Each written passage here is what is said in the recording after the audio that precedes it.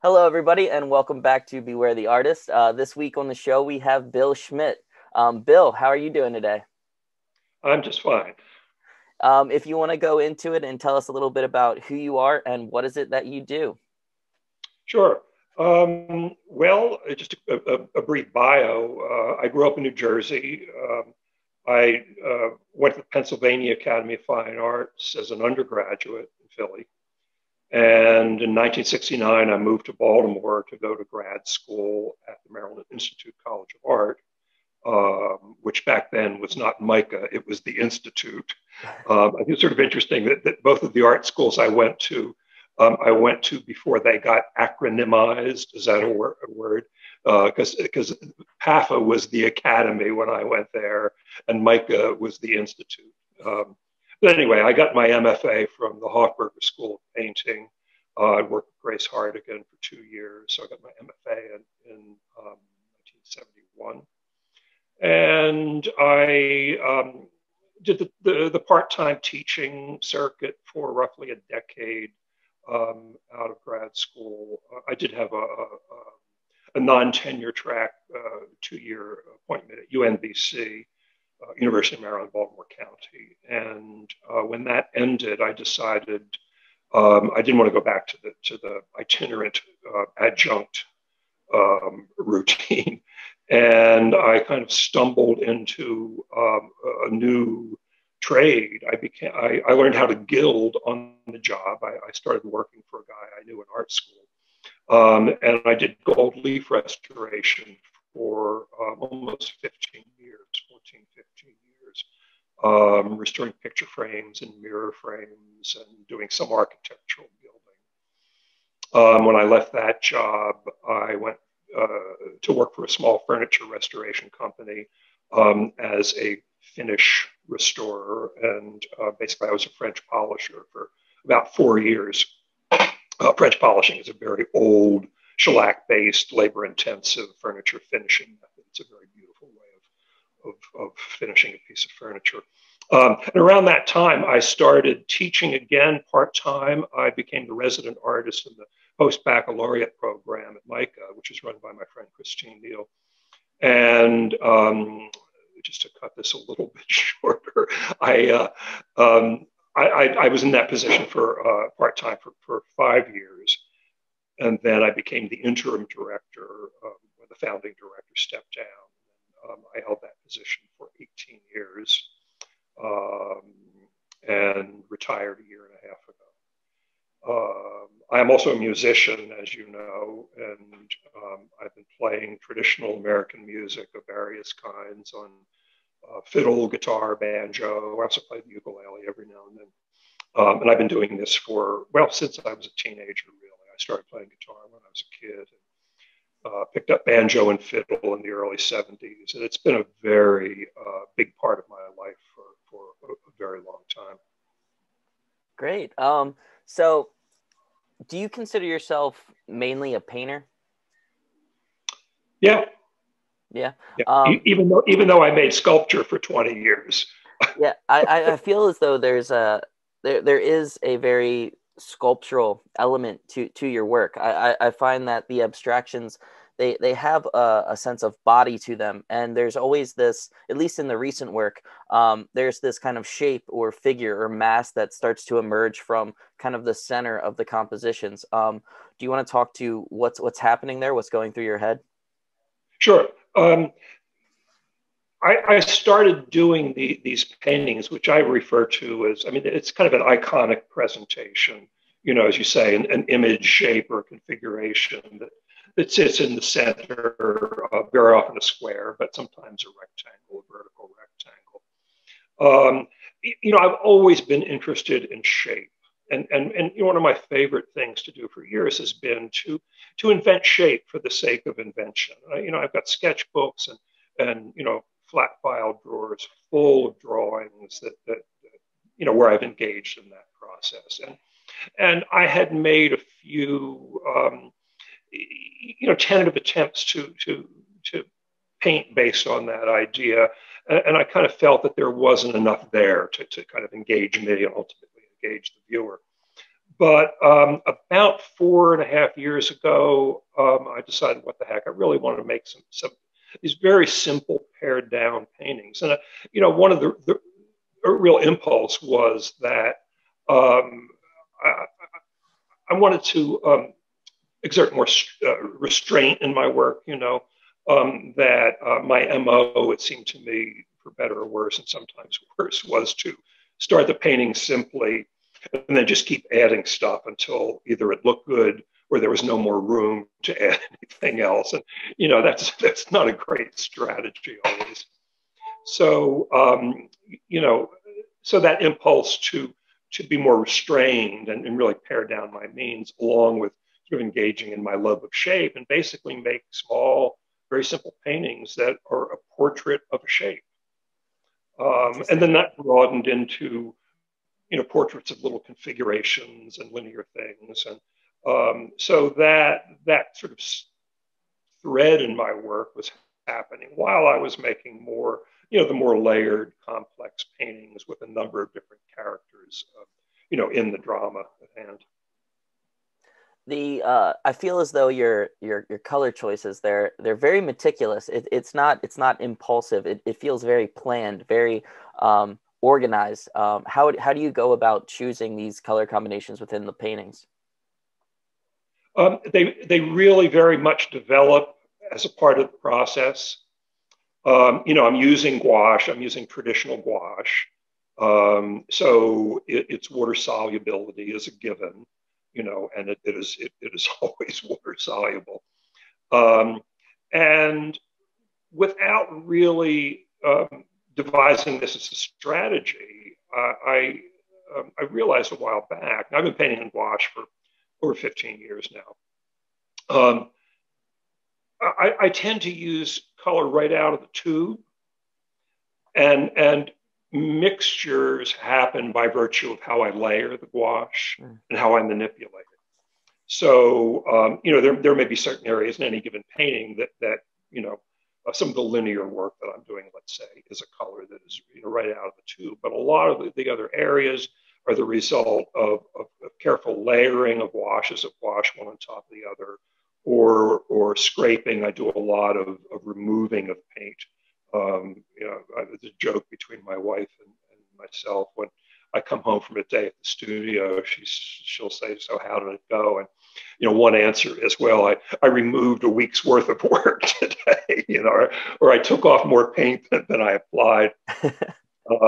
So an answer to your question happens very indirectly, and I don't always have a clear strategy about color when I start out a painting. I have a starting point, and very often, you posted that sort of greenish painting that started out as a red painting, So it's not uncommon for that to happen. Mm-hmm. And my initial impulse might be, I'm going to start out with green today and then see what happens. One thing I did notice, speaking of green, someone observed that in my studio, she said, "Boy, you sure like green, don't you?" "So do I." And I thought, "Oh, yeah, these paintings are all green." And it really got me to think about how I work with color. And I realized that my kind of default setting coloristically was, to work with blues and greens and cooler colors, and then to use warmer accents, yellows and oranges and reds and whatnot. So I deliberately then made a few paintings that sort of flipped that, where they were largely warm reds, oranges, and yellows, and then cools, blues, and greens maybe provided that accent. But after I made those paintings, I was right back to my default set for the most part. I know in your process recently, you've been bringing in the tablet. How has that been helping you generate these paintings? It's just become one of my most valuable tools. I got it, maybe 5 years ago, And my original thought was this would be just another sketchbook, that would allow me to draw, and would, because it's such a different beast than the sketch pad and the pencil, let's say, that I would likely come up with things that I wouldn't come up when working more traditionally. And I still do that occasionally. But I would never I never intended to make. In other words, I knew that I couldn't make a painting in the tablet and then paint that in an analog fashion. That would be a fool's errand, really. But it was just a way of generating ideas and configurations and stuff. What became clear to me after a while was its value in helping me work through the process of making an individual painting was tremendous. And very often what I will do, like often at the end of the day, a painting's in progress, I will photograph it in the tablet, take it home with me, and while I'm drinking my martini during cocktail hour with the wife, I can kind of tweak the thing and figure out what the next step is, and I do that in the studio too. And with the gouache, I get to a certain point in these paintings, and early on I can splash around a fair amount, and things get painted out, they get lost and found and reestablished. But once things kind of get pinned down and I'm liking where it's headed, I have to plot my moves pretty carefully. I just can't go in half cocked and add something, because at a certain point it gets to be an all or nothing proposition. If I screw up, it can be really hard to fix, and I may have to wipe the thing out and start all over again, which happens. I think you've seen evidence of that in my studio. I feel the tablet is a very, very important tool to me. I feel like there's a certain luminosity to the tablet that might not translate to the physical realm within the painting, but yet at the same time, there's such a large area of vibration that happens in a lot of your work, and there is a kind of generating of luminosity happening through these layers within the panels. Yeah, light is really important to me. And I mean, even though these are nominally abstract paintings, I started out as a still life painter, and an observational painter. And I was always interested. I remember, when I was at the academy, always just being really just obsessed with the way the world looked and how I could, capture that in some way. And of course, a big part of that is how light falls on form, and, just how that works and how it affects color. And I think that's still a part of my work, that there are some of the linear details that are in my paintings function as highlights in a sense, and help create space. Now, it's a very compressed space, but it's space nevertheless. Your choice of scale, how does that factor into the work? Because I know your sculptures were a bit larger, and these paintings, they tend to fall in a maybe around this size. They're 8x8 are the little ones, 16 by 16. I do like squares, but I do paint some rectangles. In part that has to do with my choice of medium. Gouache is a miniature medium. And it comes in little tubes, and I think it works best at a smaller scale. Although I know some artists have made bigger paintings. I think in addition to that, I've always been a bit of a miniaturist at heart. I think I do like working close. I was an avid model maker when I was a kid, and I spent a lot of time this far away from a piece of balsa wood with an X-Acto knife in my hand, and I've done very small, intimate work over the years, even though I've made big paintings and sort of, moderately large sculpture. But to me, there is something very powerful about a small, intimate work of art, a painting especially, that the way one engages with that, it's a one-on-one engagement. Viewer and not more than one person can really stand in front of a foot square painting and and engage with it. And I think that that's very important to me. And there's something about that process of working very close. And sometimes I've got to take my glasses off, and I'm this far away from the panel, and your world falls away. That sometimes when I'm working, my world is no bigger than that 1 square foot of panel in front of my face, and it's a mesmerizing process. And my hope is that the viewer will their experience will kind of mirror that when they approach the work and give themselves over to it. They are a foot away or a matter of inches away from it. And their world falls away too, and they enter into the space of that painting. I think one of my favorite kind of quotes, I don't remember who said it, but you start working in the studio and you're in there with everyone that you've ever interacted with, everyone you've ever spoken to, and then as you start to work, as you start to paint, they all start to leave the studio. And when you can finally get to that moment where it's just you in the studio, you're in that mode of making.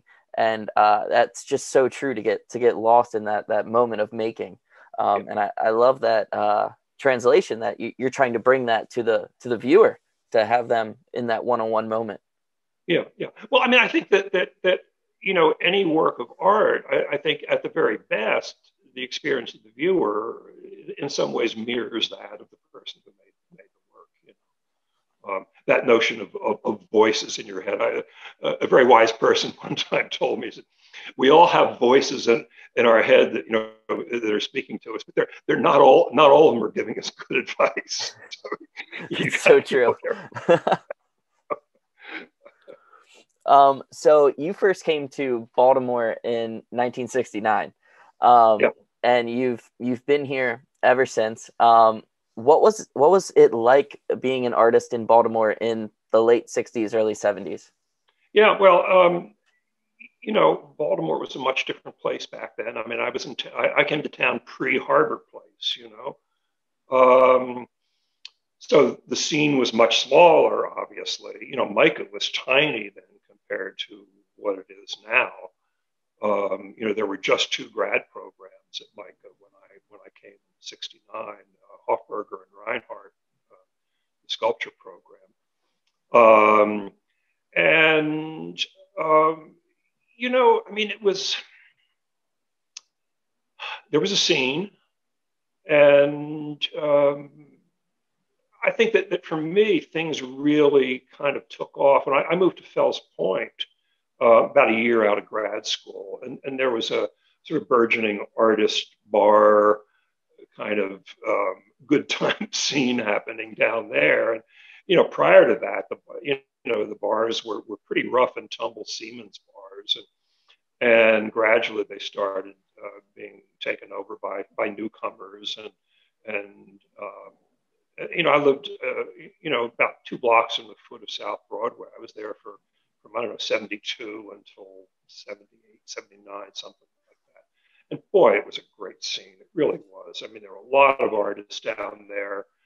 Bertha's had just opened up. That was a real hangout.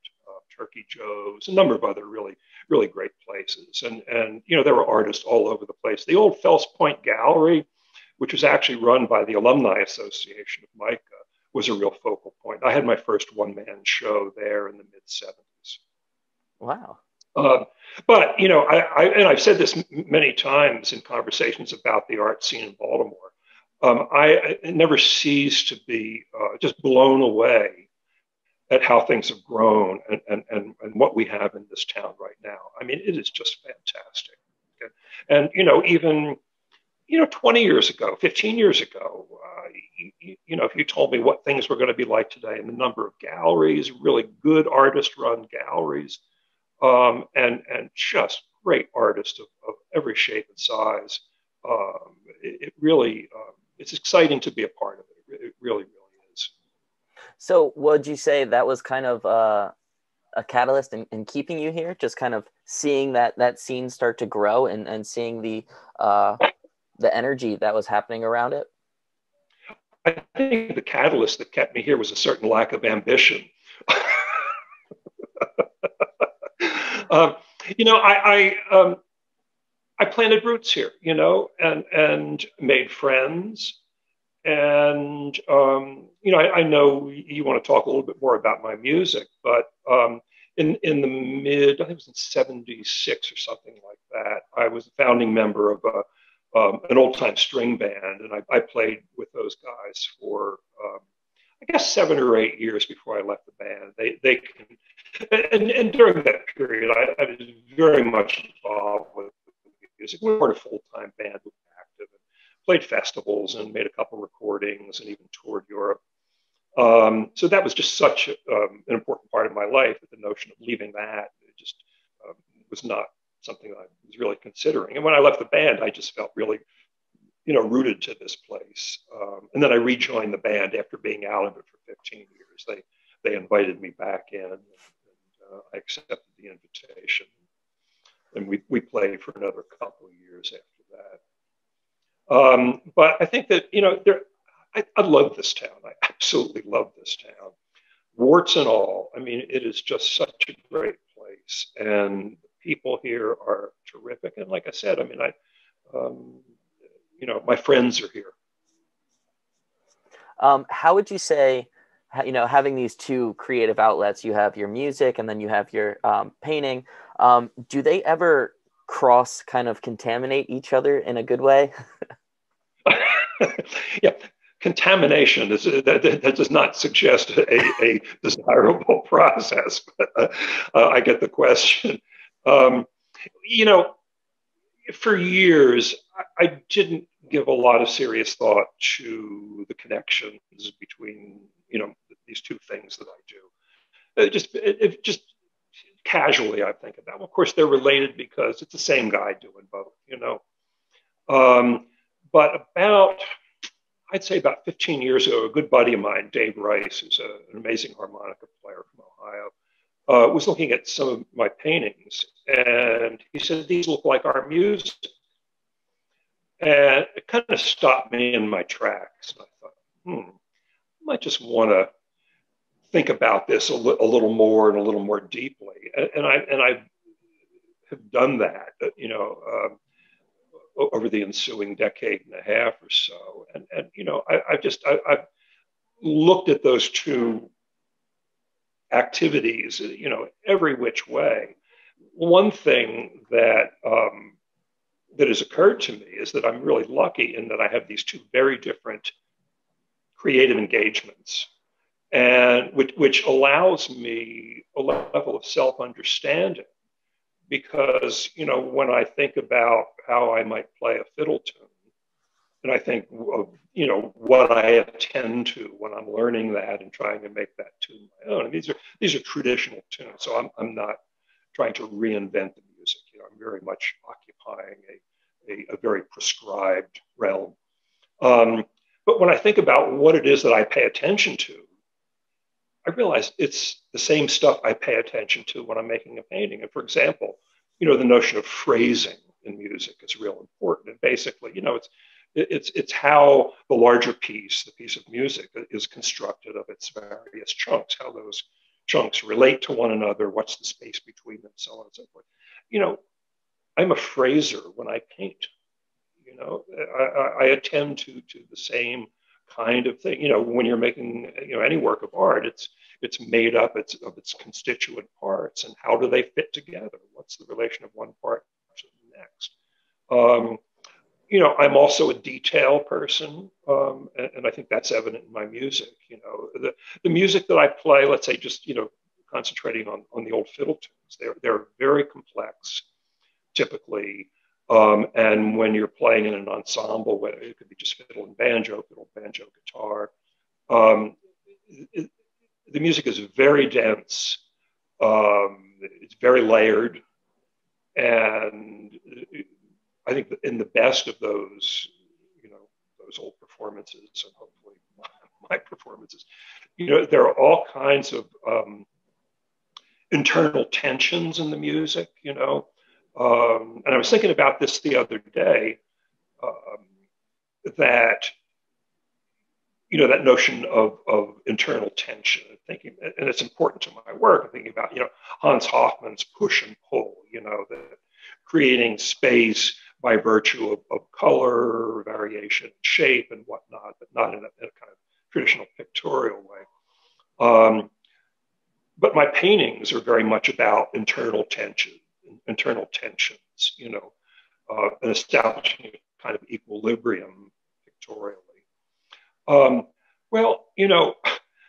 you bow the fiddle with pushing and pulling, and the bowing of an old time fiddle tune is what creates rhythmic nuance and the heartbeat of the tune.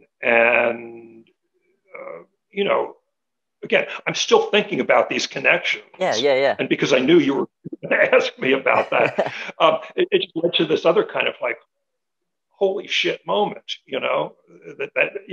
that push and pull thing literally happens when you're playing the fiddle, and that's what creates those internal tensions within a fiddle. I love this idea of phrasing, that you're taking the phrasing from the music and you're seeing that connection within this work, which makes me think about how you might kind of organize and curate a solo show. Are you thinking about these things when you're kind of making a body of work? Are you thinking how they exist within a room together, or are they kind of independently subjugated in their own little world? But are they or are they part of a larger language that you're trying to grasp at? Well, I think both, really, both. That I mean, even though I think you could argue that I am, working in series in a way. Actually, I have several. I mean, there are several subsets within my work.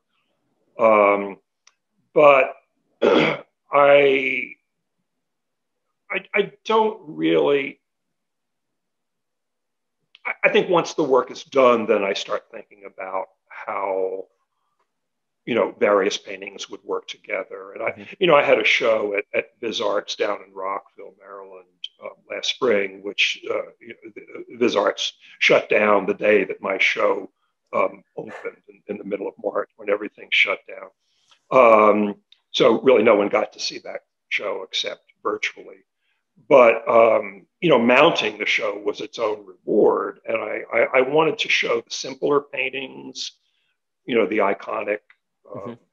I call them my one thing paintings, just as a way of identifying them. And of course, then there are the grids that I do that are sort of another subset within that group. But anyway, I decided I was just going to show those simpler paintings. But there were some real challenges in terms, because there is a range within that, that subset of work, that there were some paintings that just didn't make it in because I couldn't get them to work in that group. And I got a lot of input from friends who visited the studio and kind of helped me make some choices about what would work and what might not work. In the studio, when you're working, what is the atmosphere? Do you have music playing? Do you have podcasts on? What's happening in your studio when you make? Yeah, I know a lot of do audiobooks and podcasts and stuff. I don't do that. It's music or talk radio usually. I was talking to a painter from New York a couple of years ago. We were both musing about, how many paintings were made to the sound of Terry Gross's voice on Fresh Air. But I listen to music a lot, and I tend not too much to listen to the music that I play, because I find it can be a distraction. I'll hear a piece of music and say, "Oh, I always wanted to learn that," or "What's the name of that?" But I listen to a lot of jazz, blues, rock and roll. I'm pretty eclectic in my taste. I've always been a Thelonious Monk fan, and I guess 5-6 years ago, a guy saw my painting and didn't know anything about me at all. I said, I think of Thelonious Monk when I see these paintings. That's probably the best compliment I have ever gotten about my work. So, of course, that upped my Thelonious Monk listening. I went out and bought a couple of box sets. So I probably listened to Monk more than anything else in the studio. I remember when I was in grad school, I was talking to my professor during a studio visit about kind of the music that he has in his studio, the music that I have playing in my studio. And then I was telling him kind of my like upbringing, where I'm from. And he's like, it sounds like you just fell out of a Bruce Springsteen album. And I kind of, I took that as a bit of a compliment. Yeah. Yeah. So being that you are a musician and you are a painter, what are some of your kind of, what are your go-to artists to listen to outside of the studio, and what are your go-to painters to look at outside of the studio? Hmm. Um, well, I mean, musically, when I'm not in the studio, I'm listening to a lot of archival recordings, field recordings of old fiddlers, and banjo players, and singers, and the golden age of recorded old time music, and that's what I play. It's called old time music. That sounds really generic, but that is in fact what it's called. Um, the golden age of recorded old time music was from early 20s, 1924, until the Depression hit, which killed that industry. But people were recorded on 78 RPM records, and there are a multitude of old recordings, and a lot of these have been reissued. They're widely available now. So I listen to a lot of that, and of course, my contemporaries, younger bands who are playing this music. I do listen to a lot of blues. I finger pick the guitar. I'm a huge Mississippi John Hurt fan, so he's always a go-to. With regard to artists, I mean, there are so many people who I look at, and I tend to. I was thinking about this because I figured you'd probably ask me this question. That a lot of let's say painting that I like, I like it maybe because it shares a certain sensibility with my own work, but mostly just because looking at the work gives me pleasure for some reason, that I don't have big philosophical reasons. I like a lot of representational painters. Bob Bechtel, the photorealist who died not all that long ago, has always been a favorite painter of mine. And I think in a way, his sort of exacting sensibility and his paintings were, I would say, deeply considered, and that's a quality that I really respond to. I sort of see, him attending to certain things that I attend to in my work, even though the work's highly different. Speaking of artists, we've lost Tom Niskowski, just a great abstract painter, great painter. It's been a favorite of mine for a long time. Back when I was making sculpture and still, Martin Puryear, I think, is a tremendous artist. These are some people who come to mind. But you ask me who I look at when I'm not in the studio. I'm gonna talk about who I'm looking at in the studio these days, because I cleaned out my desk and found a bunch of postcards of paintings that I've collected over the years, and a few favorites. And I happen to have one of them right here. And I don't know how this will read. You can see that. Yeah. It is an amazing painting. It's the Ghirlandaio's portrait of, I never get the name right, Giovanna Tornabuoni. And, this is a lousy reproduction, but I have seen this painting in person. My wife and I were in Spain, oh gosh, I forget how many years ago, and there was a show at the Prado of Renaissance portraiture. And that painting was in the show. And it's an absolutely phenomenal painting. And I don't know how well it will come across, but there is a world in the sleeve of her garment there. It is just this amazing, it leaves me speechless. And, another thing I thought of in looking at this painting, that Jim Nutt's paintings of women, I don't know if you're familiar, the Chicago Harry Hu Imagist painter, his later paintings I'm a big fan of it, and he seems to owe a debt to this Ghirlandaio. I wouldn't be surprised if this is a very favorite painting of his, because I see the connection there. when I was I'm also when I was studying in Florence, I had kind of a mind blowing experience. I hated Pontormo. I hated his sense of weight, scale, everything happening in his paintings. I didn't get it. Didn't get it at all. And then I was studying art history while I was in Florence and went and saw one of his paintings in person, and it changed my perspective of his work completely. The shot silk, the sense of gravity that you're feeling when you kind of look at these works and you just start to float through the air with these figures that feel as though they have no sense of gravity. I feel that there's such a disconnect in our world with actually seeing productions of art online versus actually witnessing them. And so many of people today take that as face value, just experiencing things online and not experiencing art in person. Would you like to talk to that at all in terms of uh, experience? yeah, yeah. Obviously that there are things that you don't get, that you don't see, that you don't feel, when you're looking at a digital image. And let's just talk about painting. Surface and scale are two obvious ones.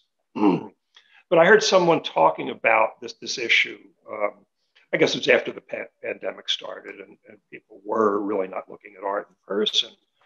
And the notion. I mean, if you think about how you engage with a painting, okay, you walk into a gallery or a room in a museum, and you see that work from a distance, and as you gradually approach it, your understanding of that work changes and grows. And I mean, to me, it's very exciting to you form a notion about a work that when you see it from across the room. You get information, and as you get closer, you're verifying that that immediate understanding.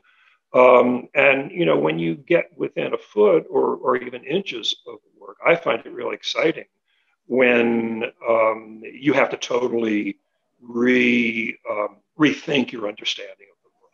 That there are surprises there, or there may be something about the way it was painted which is totally counterintuitive, or just runs totally counter to your impression of the painting from across the room. So the way that you approach the work, I think, to me, is real exciting, and that you can't do that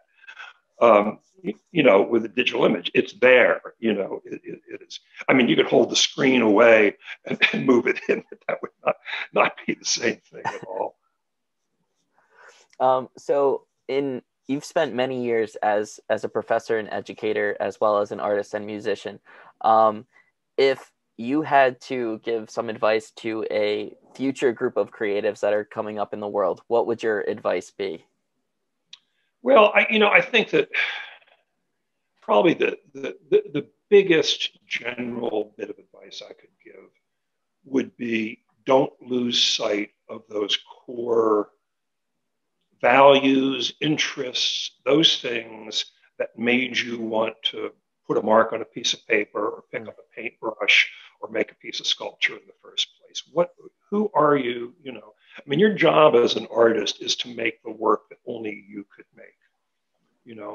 And it might be the work that only you would want to make, but that's kind of the same thing. Mm-hmm. And I think that art school, for all its value, and with the best intentions of faculty, I think that we tend to throw so much information at students that they can really lose sight of those, that core within them.